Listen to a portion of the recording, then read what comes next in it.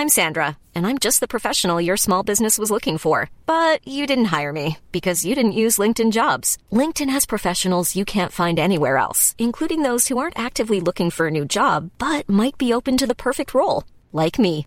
In a given month, over 70% of LinkedIn users don't visit other leading job sites. So if you're not looking on LinkedIn, you'll miss out on great candidates like Sandra. Start hiring professionals like a professional. Post your free job on linkedin.com/people today. Millions of people have lost weight with personalized plans from Noom. Like Evan, who can't stand salads and still lost 50 pounds. Salads generally for most people are the easy button, right? For me, that wasn't an option. I never really was a salad guy. That's just not who I am. But Noom worked for me. Get your personalized plan today at Noom.com. Real Noom user compensated to provide their story. In 4 weeks, the typical Noom user can expect to lose 1 to 2 pounds per week. Individual results may vary. Do you like funny t-shirts? Then check out our sponsors store in the description.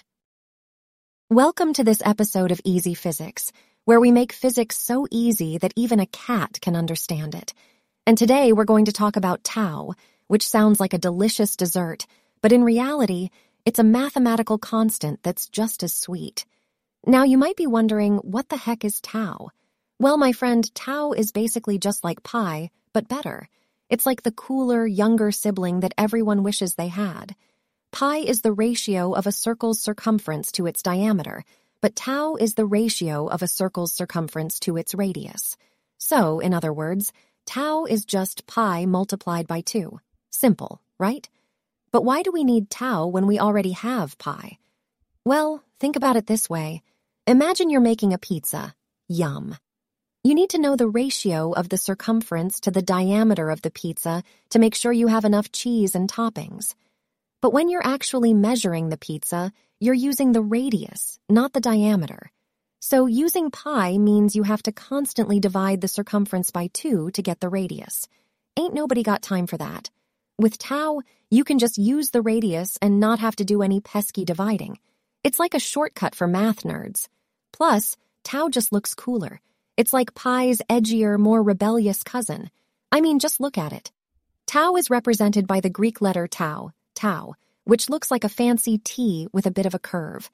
Pi is represented by the Greek letter pi, which looks like a boring old lowercase n. So, to sum it up, tau is just pi multiplied by 2, but it's cooler, faster, and easier to use. It's like the Usain Bolt of mathematical constants. And if you still don't believe me, just remember this. Pi is irrational, but tau is always rational. And who doesn't love a bit of rationality in their life? Thanks for listening to this episode of Easy Physics. Stay tuned for more physics concepts explained in a way that even your grandma would understand.